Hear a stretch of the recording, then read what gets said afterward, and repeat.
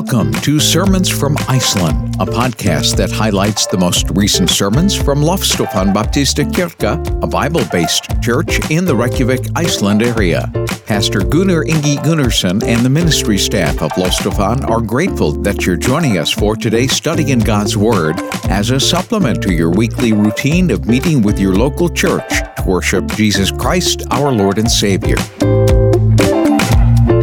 The following was recorded on Sunday, August 14th, 2022. Today's message title is Nehemiah's Ruins Restored.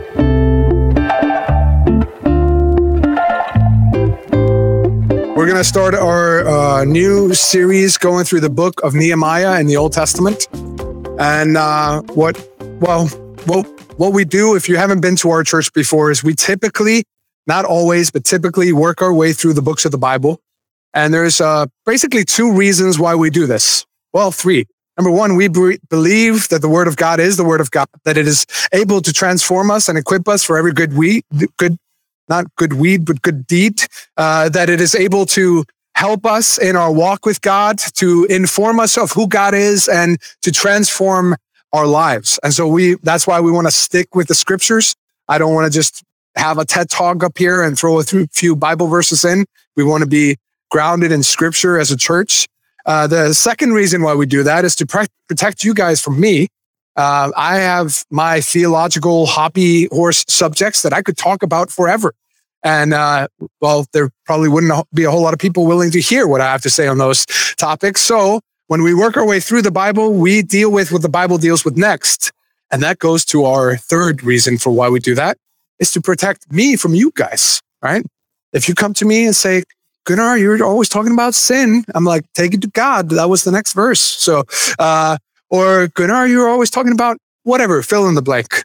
Well, typically it's actually, Gunnar, you never talk about X. And I'm like, we literally just work our way through the Bible. So, we will deal with it when it comes up in the Bible. So that's why we do that, because we want to be built around the Word of God. And so as we start Nehemiah, I want us to, first of all, so as you study your Bibles, one of the things that we need for understanding the Bible well is to understand the context of what's the verse, right? The context of the chapter, but also the context of when is this book written? Where is it written? How would the people in that day understand that passage and so on? So I want to set the context here for the book of Nehemiah that hopefully informs how we interpret these passages. So on the timeline, the story arc of the Bible, this is happening around 1,000 years after Moses walked the earth.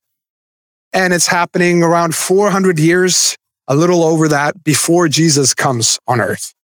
So it's actually one of the very sort of oldest, how would you describe it? The last books of the Old Testament. So if you don't know, up until when Jesus comes, there's been silence for like 400 years. No prophet came. No one came and said, thus says the Lord. And all of a sudden they hear this crazy voice in the wilderness and it's John the Baptist, right? So 400 years of silence. And this is right leading up to that 400 years of silence. And so as we rewind our way through the Old Testament, we go back to Genesis and there's this little event where God creates everything, right? And then he creates mankind on earth, and Adam and Eve manage to not ruin things for a whole chapter. And then when they disobey God and they go against God, sin enters the world, death, corruption, everything that we see, that the horrors that we see, the destruction that we see around us is because of sin coming into the world that separates us from the perfect relationship that we had with God. Now, fast forward, we realize then, right in Genesis 3, God has a plan that there's going to be this serpent crusher that's going to come and he will crush the serpent's head.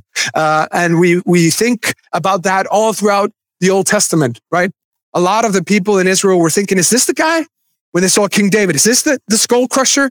When they saw his son Solomon, is this the guy? But every single time you see that the heroes of faith are also incredibly flawed, right? And we all said, amen, right? Because we can also be that way too. We have some incredibly good days where God does an amazing thing. And then we do like the next day, like, why did I do that? And we can relate to that. So we fast forward from Adam and Eve and we get to a guy named Abraham. And God gives a promise to Abraham and his wife Sarah that he's going to create a nation through them. And just, isn't this the way God operates? They haven't been able to have a baby and he's like turning 100 and she's like 90. Like, God, what are you doing? Are you sure you want to make that promise? But he does. He makes a nation through them. And one of the promises that we see is that he's going to be a blessing to all the nations. Right? This old man and his wife that haven't been able to have a child, God says, I'm going to create a nation through you. Not only a nation, but you're going to bless the whole nations of the earth. And here we are. Here we are on this rock in the middle of the Atlantic Ocean, worshiping the God of Abraham and Isaac and Jacob, the God of Israel, because of that promise and God fulfilling that promise that he will indeed bless all nations through this man. So we fast forward. We get to Moses, right? He's leading the Israelites out of Egypt and they make a covenant with God. And in that covenant, they say, God says, if you follow my rules, I will bless you. If you follow my commandments, I will bless you. If you disobey, I will curse you. And so we fast forward. We see them disobey a little bit, do some things right every now and again, but then disobey some more. We fast forward. We go through King David, and then we get to his son, King Solomon. And when King Solomon dies, there's this whole downward spiral that starts to happen where the Israelite kingdom is split in two. There's Israel and there's Judah. And if you follow the timeline of Israel, they just have one bad king after another. Don't learn from their mistakes at all. Just like, who are we going to elect next? Let's get a worse person, right, from the last time. And they just go worse to worse to worse to worse.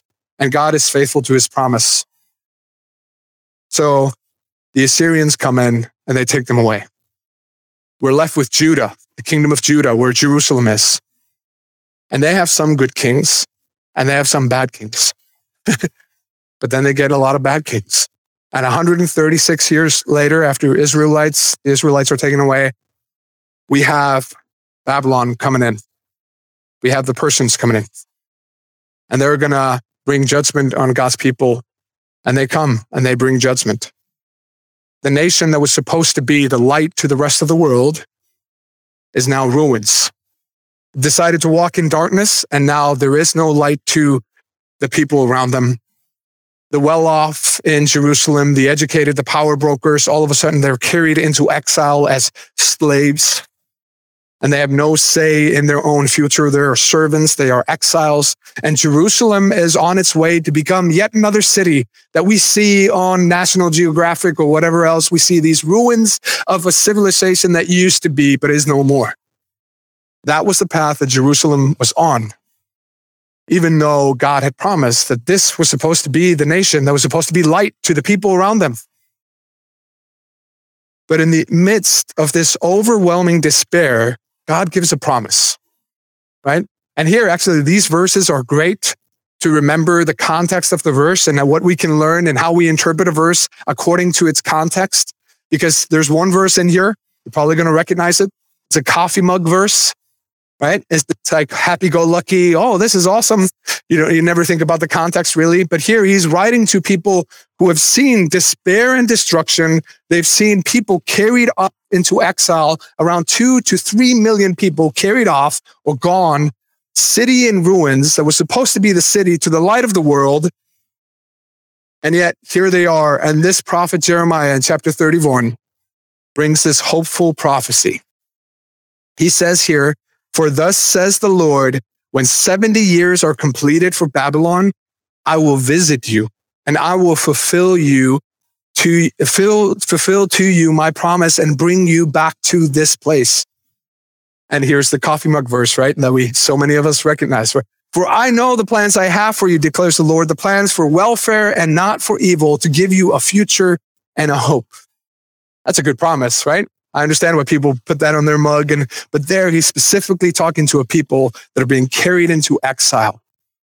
And that could be true of us, but in this verse, he's talking about that. And then 12, "Then you will call upon me and come and pray to me, and I will hear you. You will seek me and find me when you seek me with all your heart. I will be found by you, declares the Lord, and I will restore your fortunes and gather you from all the nations and all the places where I've driven you, declares the Lord, and I will bring you back to the place from which I sent you into exile.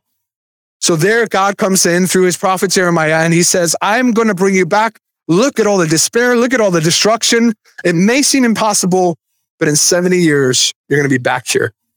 So if we go through the timeline, and I wrote this down because it's tough to keep track of these things. In 586 BC, Judah is taken into captivity. In 520 BC, and you can read this in the book of Ezra in the Old Testament, chapter 6, they're sent back to Jerusalem to rebuild the temple. 5 years later, the temple has been rebuilt, restored, and dedicated. And then we get to around 445 BC. There's a lot of people who disagree on this thing. A lot of nerds out there that I'll leave it to them and their resources to fight over exact timelines here. But this is roughly it.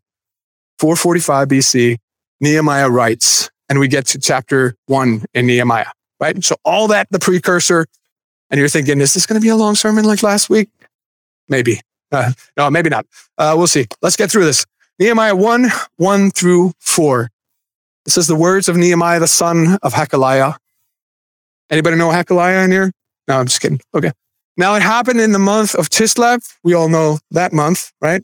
Just kidding. Okay, I'll stop. In the 20th year, as I was in Susa, the citadel, that Hanani, one of my brothers, came with certain men from Judah, and I asked them concerning the Jews who escaped, who had survived the exile, and concerning Jerusalem. And then next, and they said to me, the remnant there in the province who had survived the exile is in great trouble and shame. The wall of Jerusalem is broken down and its gates are destroyed by fire. As soon as I heard these words, I sat down and wept and mourned for days. And I continued fasting and praying before the God of heaven. So we're going to just dwell on these 4 verses here today. You may say, only 4? That's my attempt to try to keep this short as a sermon, right? So first we find out that Nehemiah, we find out a little bit of what his situation is like. It says in verse 1 that he lives in Susa. That was the capital city of the Persians. And he lived in the citadel, right? Anybody here live in a citadel? That's what I call, my house, the citadel. No, I'm just kidding. So the citadel is basically a fortress back in the day where it was most protected against an invasion from an enemy army. And usually that's the place where the kings and officials would at least operate, if not live. And so right from the get-go, we hear that this is Nehemiah. He lives in Susa, right? Susa, am I saying that right? Susa, the citadel. Yeah, so he's living in the capital city, not only in the capital city, in the very most protected place in the capital city, among the wealthiest people there, among the king, and so forth. Right away, we know that Nehemiah is probably well off financially. He's probably respected and influential in his circle. Later in Nehemiah, we'll find out that he's actually a cupbearer to the king. And again, remember the context. The context influences how we interpret things. So when I first read Nehemiah and I heard, oh, he's a cupbearer, I thought he's like a waiter at a sermon, right? At a restaurant or something like that. So why is he writing a book and why is he in the citadel? Well, it turns out that actually, if you put it in context, a cupbearer was one of the most prestigious things to hold in the city. A cupbearer to the king was the last guy to bring the king his cup. Makes sense. Hence the name cupbearer, right? But that came with a lot of responsibility and trust.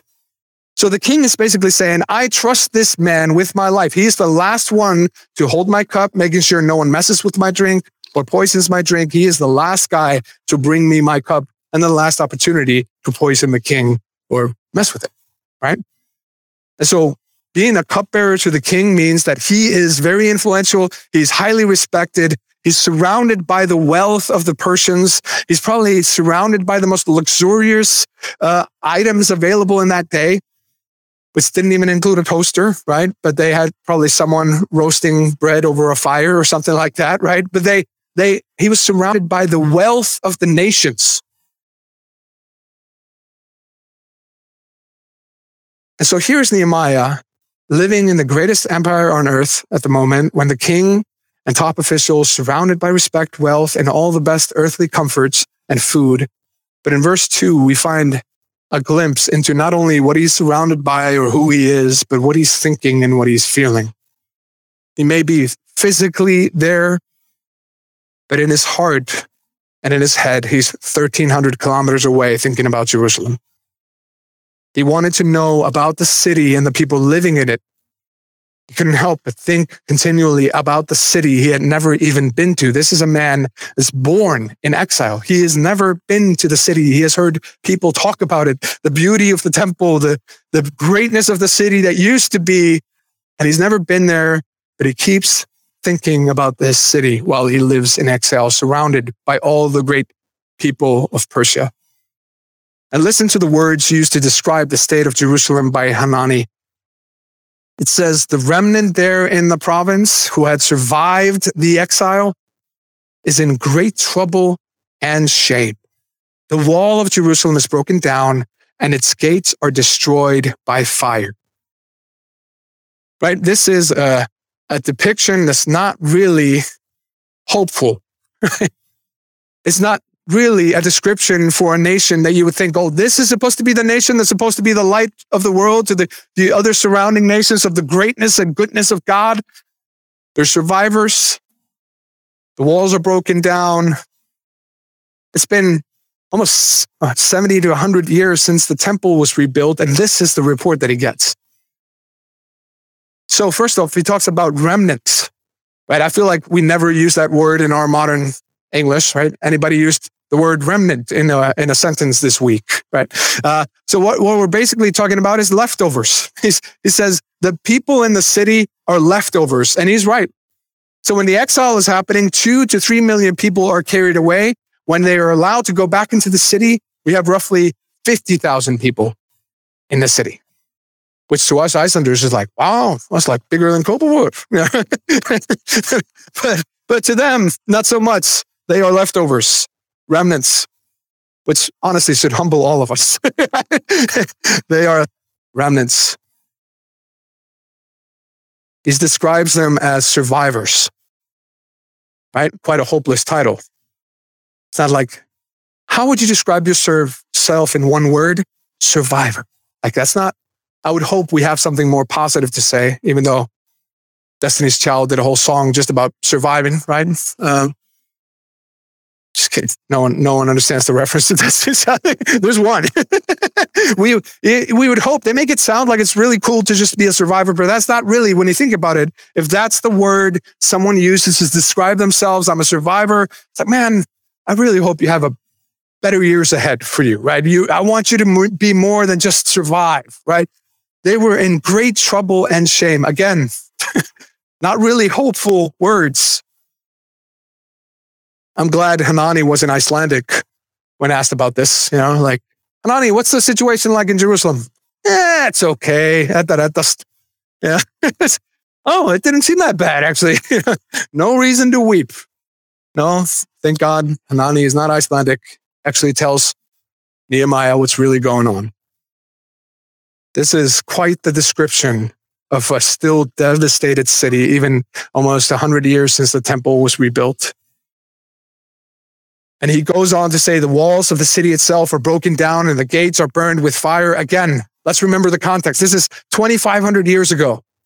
What does that mean? Okay, what does it mean to people back then that the walls are broken down and the gates are destroyed by fire? Is it just that they haven't gone to IKEA yet for good furniture? Is that what he's meaning? Or it's like they don't have their dream white picket fence up yet? What does it mean for people back then? Here's what it meant. The distress of the people was connected to the state of the city wall.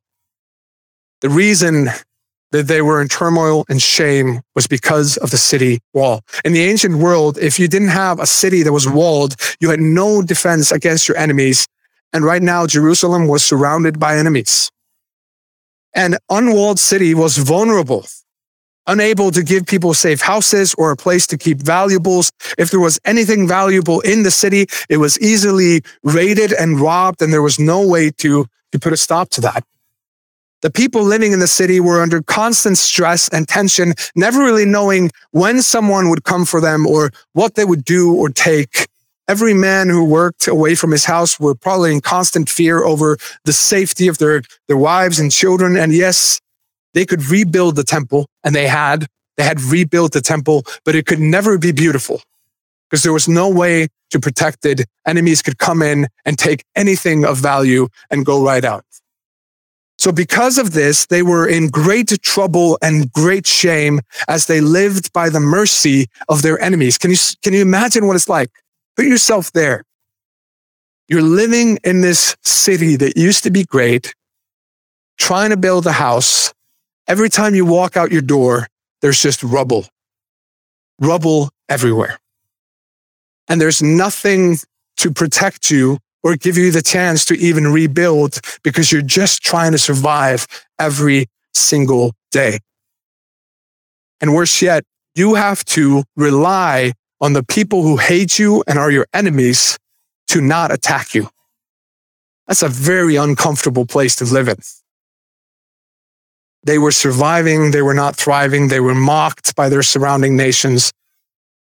And the response of Nehemiah is found in verse 4. As soon as I heard these words, I sat down and wept and mourned for days, and I continued fasting and praying before the God of heaven. Now, God will eventually do something about this situation, but first, God would start by doing something in Nehemiah. It's so often that a great work of God begins with God doing something in somebody, right? There's like, God sees it. And this is one of the things that's so interesting. We are allowed to be a part of God's plans. Like I feel like a 6-year-old who is helping his dad fix the car, right? That's what I feel like sometimes. I feel like I'm more in the way. I'm not really doing anything, but he's handing me a screwdriver and I'm banging on something and he's allowing me to be there.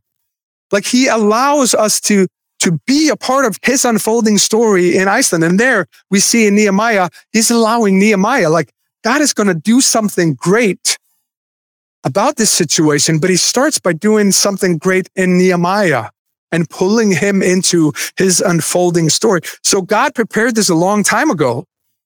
He had his guy in Persia, a head and heart curious about the state of Jerusalem and its people. And now he's broken over the needy state of Jerusalem, the city that he's never been to, but he loves so much. And God saw the need from heaven, but little would be done until the right man of God felt that need and God would start doing something through him. But Nehemiah couldn't do this alone, right? He had to be a leader. And here's what... If you're not familiar with preachings on Nehemiah, all the things are like about leadership. Like Nehemiah is a book about leadership and all this stuff. And I'm like, yeah, okay, there's definitely lessons about leadership in there. But I think any book in the Bible is ultimately about the story of God and him being at work in and through his people and ultimately God getting the glory. That's still the theme in Nehemiah. It's not just, here's a random book in the Old Testament about leadership, guys. But there's a lot to learn about leadership in there. He couldn't do this alone. He had to have other people with him, right? And this is still true of the Christian life. We are not called to be lone wolves working in our own corners. We are called, and I feel how uncomfortable this is, by the way. I would rather be alone in my own corner. I am there, like I am super like a loner. That's my natural tendency.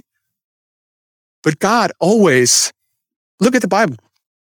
It's almost always directed at a group of people, be it the nation of Israel, be it the church, letters to the churches, to the Corinthians, the Romans, the Ephesians, Galatians. These are all groups of people. Almost never will you find something talking about a one person. So Nehemiah will have to be a leader, and we will learn a lot about being a leader. And if you're in here and you're like, well, that's going to be great for someone, not me. I just want to remind us, every single person in here is a leader in one way or another, right? Every single person in here is standing on some kind of platform in your life, right? It may not be as obvious as me standing here with a microphone on my face and speaking to somebody, but I want to let you know, you stand on one platform or another. It may be a platform that speaks to 2 people in your life or 3 people or hundreds of people, but everyone in here, in one way or another, you're a leader. If you're a newly formed parent, you're a leader over that child, right? If you're at work, even if you're not leading a team, but you're a part of the team, a lot of people will be influenced by someone who's just naturally willing to lead and do the work, right? And be it if you're just influencing your family or extended family, or you work as a preschool teacher or whatever, every one of us, in one way or another, we are leading. And I guess the question would be for all of us is, how am I leading? Where am I leading? Where am I leading the people to? And so leaders must be prepared for a difficult work. It's not going to be easy. Because one of the things that I'm starting to realize, I was talking with my wife yesterday about this. So I was thinking about 9 years. For some reason, I'm like, I know I just came from vacation. I'm so tired. I'm like, I feel like I've been tired for 9 years. I was just telling Swab, I was like, I don't think there's going to be a time in ministry where it's just easy. Like, there's always something that's just not the same, but it's still not easy, right? There's always going to be trials. And that's the thing for all of us. If you're going to be a leader in one way or another, if you're going to lead, there's always going to be difficulty, right? So many of us, we talk about the victories, right? And that's awesome. That sounds awesome. We are more than, what are we more than? Conquerors. Thank you. We are more than conquerors. We're going to win every battle and so on and so forth. But let's calm down a little bit. What does that mean? It's going to be some battles. Victories only come after the battles, and battles only come because there's opposition. And so when God says to his people to commit to build up, the devil and his people are going to commit themselves to destroy and tear down. But if you're going to lead, you have to know, what am I doing? Where am I going? And the first thing that Nehemiah did was weep. He wept. He fasted, he prayed. So he saw this great need, but the first thing he would start by doing is to go to the great provider. That's the first thing. It's not very, he didn't put together a plan, 5-year plan or schedule. Like he wept. Seems like a waste of time, right? You're just going to stand there and weep, Nehemiah? No, he wept. That was his first step. He actually looked around. He heard about the rubble in Jerusalem, and he wept. And I believe this, that great assignments are born in prayer. And I believe a praying life, in my experience, and I think I see this throughout scriptures too, is not formed with habits and discipline. It's formed with an overwhelming despair. That you realize, like, I don't know how to do this. I can't do this. I don't know what to say. I don't know what to do. I'm tired. I can't do this. God, will you help me? This sense of despair. If you want to have a prayerful life, like, ask God to just reveal to you how much you need him. But at least in my life, and I think I see it in scripture too, is a prayerful life is not necessarily formed by like, oh, I'm going to put these healthy habits in my life or discipline. It's just like, it's born out of man. I see the stuff around me and I see how incapable I am. I see heaven and its glory and God's holiness, and I see how needy I am. That's how prayer is born. A praying life is born. But here, it seems that this is happening in Nehemiah. He's broken over the state of Jerusalem, and he is growing in his realization of realizing, I need God. And in my experience, and I see this through scripture, it seems that God sometimes calls us to something. If you're ever wondering, like, is this God? Is this me? Like, typically, if you just wait a moment and it's gone, then you're like, oh, it's probably not God. It's just a crazy idea that I had. I have so many of those, right? But then there's sometimes when God calls you to something and he just won't let it go. He won't let it go. That's what we see in Nehemiah here. He didn't just pray and fast. It's like, well, he fasted between lunch and dinner. That's great. No, he prayed and fasted for days. And this holy discontent wouldn't leave. It just grew. Actually, I was thinking about this, and again, this kind of happens to be on our anniversary. Like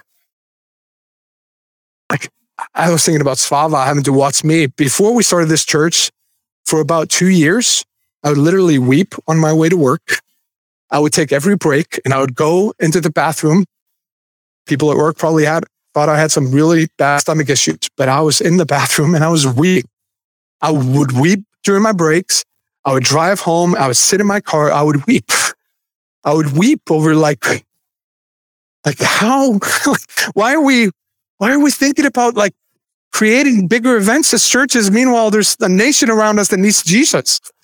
Like we keep praying about revival, but where are people going to go? What if God actually answers prayers and he sends us like 500 people? Do we have seats? Do we have churches? Do we have pastors? Like, are we just praying this thing and we're not going to do anything about it? Like, I remember just feeling the overwhelming despair and it just wouldn't shake off. And I didn't want to be a pastor. I hated the idea of being a pastor. Like, I had no romantic feelings about this job and it just wouldn't let go. And if you're ever thinking, like, is this God? Is this me? Like, sometimes you just know by him not letting go, this discontent is going to hang over you. It's going to be there. And by the way, all that started because I prayed this stupid prayer, right? God, I was listening to a song, break my heart for what breaks yours. Like, that sounds like a great prayer. Break my heart for what breaks yours. Little did I know that my heart was going to break. And we read in Nehemiah that he just wept. What a bad use of your time. He just wept and fasted and prayed for days. So we come to this question, how does the rebuilding of a wall 2,500 years ago have anything to do with us today? It reminds us that, first of all, God is faithful to his promise, right? This looks hopeless. All of Israel has been led away captive, right? And now they look around and they see rubble and despair and disappointment. And they're like, God, how are you going to stay faithful to your promises? How do you have a plan that's good for us, that's prosperous? How are you going to stay faithful to Genesis 12:2, where you said to Abraham that you were going to make a great nation out of him and you were going to bless him and that you were going to bless other people through him? How are you going to stay faithful to that? Well, we see later on through Nehemiah, through Ezra, that he brings his people back. And through this nation, God would stay faithful to his promise. All the earth would be blessed through this nation. Ultimately, that's fulfilled in Jesus, right? He blessed the whole world. We are here worshiping Jesus, who came through this nation. He would rebuild our ruined lives, not just walls. He would bring us out of exile into the kingdom of heaven. Jesus would come to redeem us who looked irredeemable, right? Am I the only one who agrees with that sentence? He would redeem us when we were just like that rubble in Jerusalem. That's what he did with me. He took trash and he made it into art. Somehow, it's like very postmodern when I think about it. No, he took what seemed irredeemable and he redeemed it.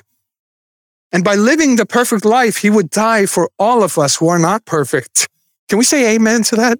Amen. By living the perfect life, he could pay our debt. He would displace shame with honor. He would displace guilt with grace, forgiveness for all those who will simply receive the gift of salvation, to turn away from their sin in repentance and accept Jesus as their Lord, the guy who owns them. Right? He owns me. It's not my co-driver. He's the guy driving. I'm here for the ride. He is the one leading me. My life is his. Will you put your life into his hands and believe that he alone saves? When we stand before God, we don't have to shudder, and not because we're so awesome, but rather because we point to Jesus saying, he has paid my debt. But more than that, from verses 1-4 specifically, I think it presents a call to us who are listening here today, who are Christians, in an odd way, especially in a society like ours, right? We really like comfort. I, for one, like ice cream and a bunch of nice stuff, right? We live for comfort and luxuries and the things that make us feel comfortable. So this This call to us from these first 4 verses in Nehemiah 1 may sound really, really odd to our ears, especially if you're used to comfort. It's a call to anguish. To just look around and see. Like, do you see the rubble around you? And, I don't want to over-spiritualize the text. I don't want to take it as some kind of allegory. This is a real person, real walls, real people 2,500 years ago. But the way we can also remind ourselves of how this applies to our life is like, is there any rubble that we see? Right? Is there any rubble we see in society, in the church, in our personal life? There's some good applications all throughout Nehemiah. The great work of God began with one godly guy willing to weep, allowing his despair to drive him. And I just don't want to, by the way, I don't want to end there. Like, all right, everybody have a great week. Just be in anguish and weep and see you guys next week. No. He allowed his despair to drive him to the throne room of God. He realized that he needed God to move more than he needed food. Surrounded by the earthly comforts and luxurious foods in the citadel and fasting, he reminded himself that the greatest comfort of earth pale in comparison to the eternal comfort of God. Now, I've heard it said that if you're too heavenly minded, you're of no earthly good. That was always said to me. Don't be too spiritual, Gunnar. If you're too heavenly minded, you're going to be no earthly good. Just there thinking about heaven, longing for the day to die or whatever, But as I read Nehemiah, I'm reminded of this quote by C.S. Lewis, that the reality is, if you look at human history, you will see that the ones who did the most for this present world are the ones who had their eyes fixed on the world to come. The apostles themselves who planted churches that would outlast the Roman Empire, right? Even Nehemiah here, who would take on a great job, not because of his greatness, but because he knew God was with him. I think about the people who abolished the slave trade, even at significant cost to their reputation or safety or social standing. And I think, okay, what made them do that? It was not because they had their eyes on all the things that they could lose right here. They had their eyes on what they had gained in Jesus. When God's people take their eyes off of heaven and start to only look at earth, that's when God's people truly become ineffective. I think the danger is not that we are too heavenly minded and therefore no earthly good. I think the problem is the churches today are not heavenly minded enough. So we actually don't have an impact here on earth. And C.S. Lewis put it this way: if you aim for heaven, you get earth thrown in with it. But if you aim for earth, you get nothing.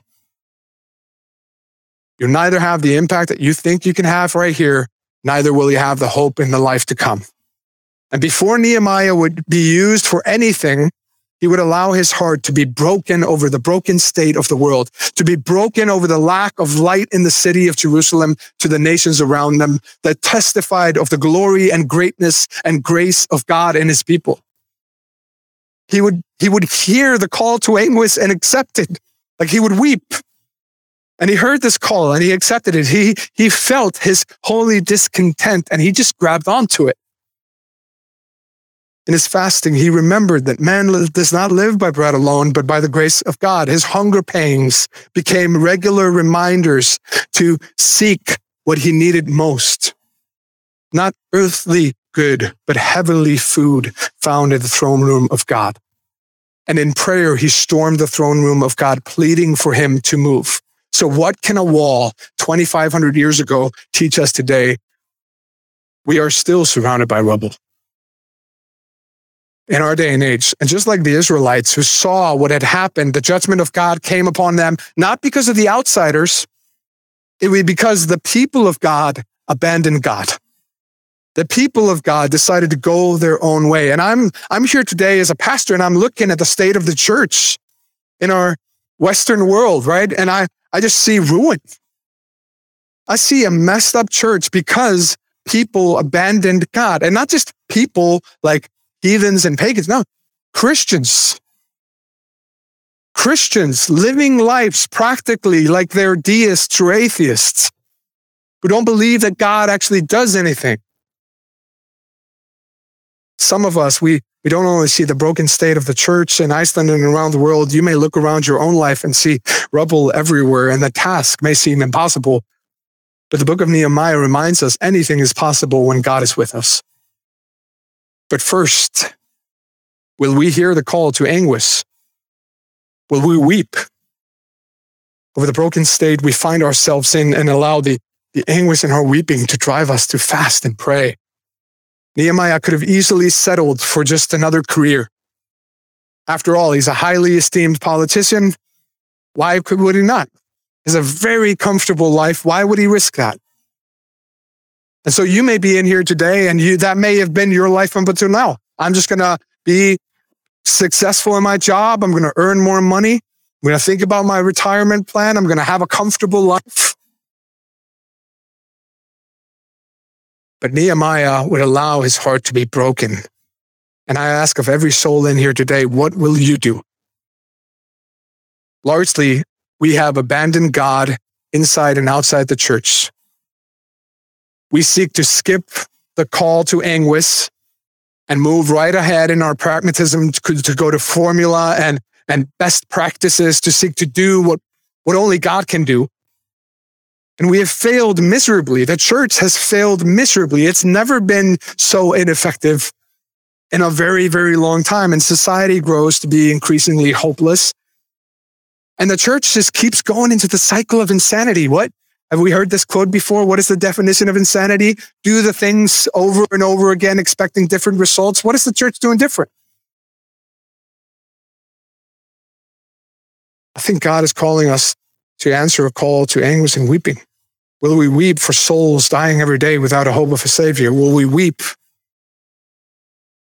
to live in a country with church buildings scattered all over the place, but they are empty?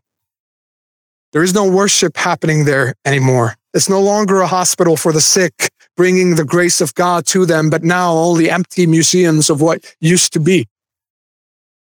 Will we hear the call to anguish and accept it? Will we weep with Nehemiah over the ruins brought by God's own people walking away from God? And I'm on the firm conviction that God will only use a church that's on its knees. And that's what I would love to see too. Because then no one can say, oh, they're so great as individuals. Of course they're growing. No, it's just God.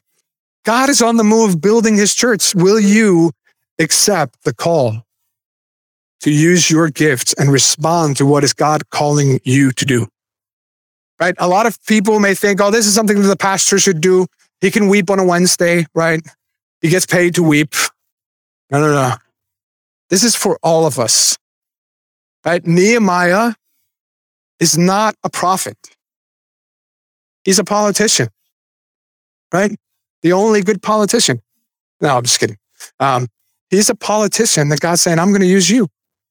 If you would, he's a lay leader in the church. He's not a pastor. He's not a priest. He's just someone who hears the call of God and uses his gifts to do something about it. If you're in here and you're not a Christian, I want to ask you, will you live for the world only? Will you live for momentary pleasures while foregoing the eternal joy of heaven? And I plead with you, don't waste your life. Don't chase the carrot of success or wherever you think hope is going to be, and then find yourself on deathbed, realizing only then that you've wasted your life and you're about to stand before your Creator. You lived your whole life for earthly pleasures while foregoing eternal joy. Don't be so fixated on your retirement plan that you forget eternity.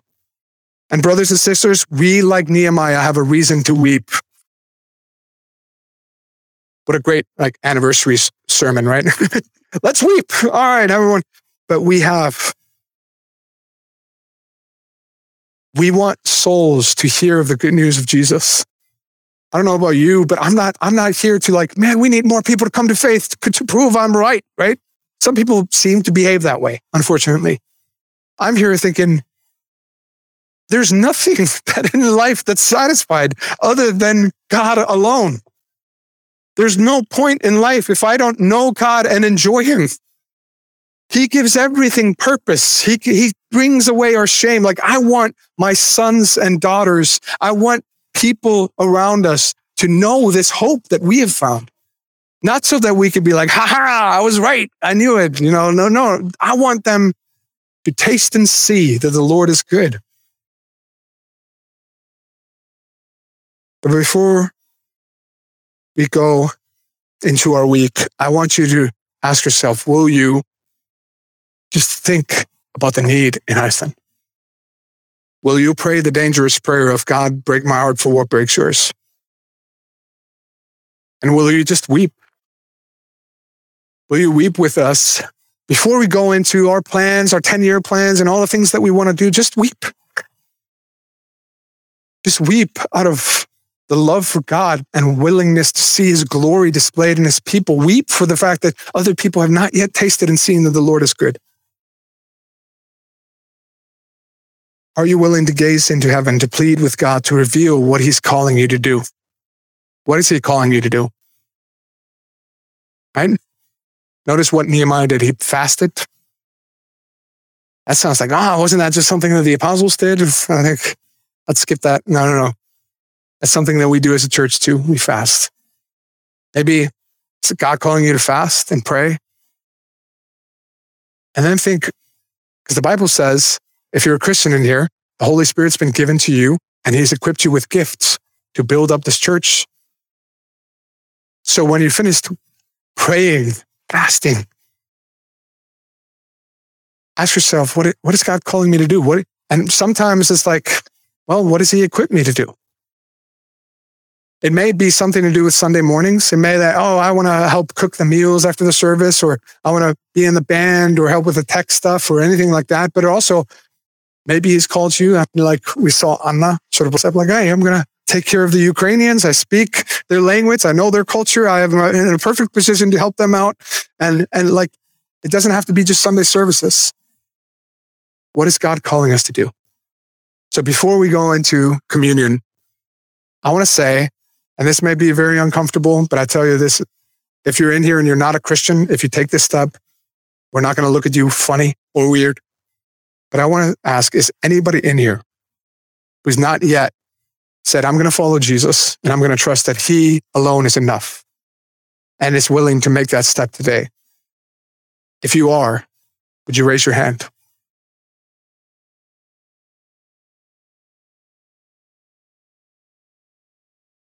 Okay, as we go into this communion, let us pray. As we remember Christ, let's remember this is the reason why we do all this, right? It's not to please God. It's rather because he's already satisfied. He's already paid for our sins. He already loves us. We don't go into this week to earn the love of God, but rather because he has already loved us. And so as we remember the broken body of Jesus and his shed blood for us, let us remember this and let us prayerfully think, what God will you call me to do? And will you break my heart for what breaks yours? So let me pray. Father, we thank you for your grace and mercy. We thank you for your peace. We thank you for your offering. We thank you for your sacrifice on the cross on our behalf. We thank you that our debt has been paid in full, that we don't have to earn our righteousness, neither can we, but rather we just simply remember that you have died for us. You have paid for our sins. You have given us hope and new life. And so, Father, as we remember this hope, I pray that you would be with us. In Jesus' name I pray. Amen.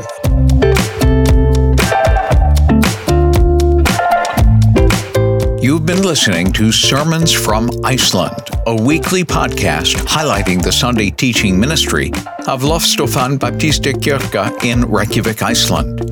If you have a desire to see the gospel spread in Iceland, consider partnering with the Iceland Project. For more information, go to theicelandproject.org. If you live in Iceland or plan on visiting Iceland soon, make plans to worship with us at 11 a.m. on Sundays. Our address is Fagrating 2A, Kópavogur, only 7 miles or 12 kilometers southeast of downtown Reykjavik.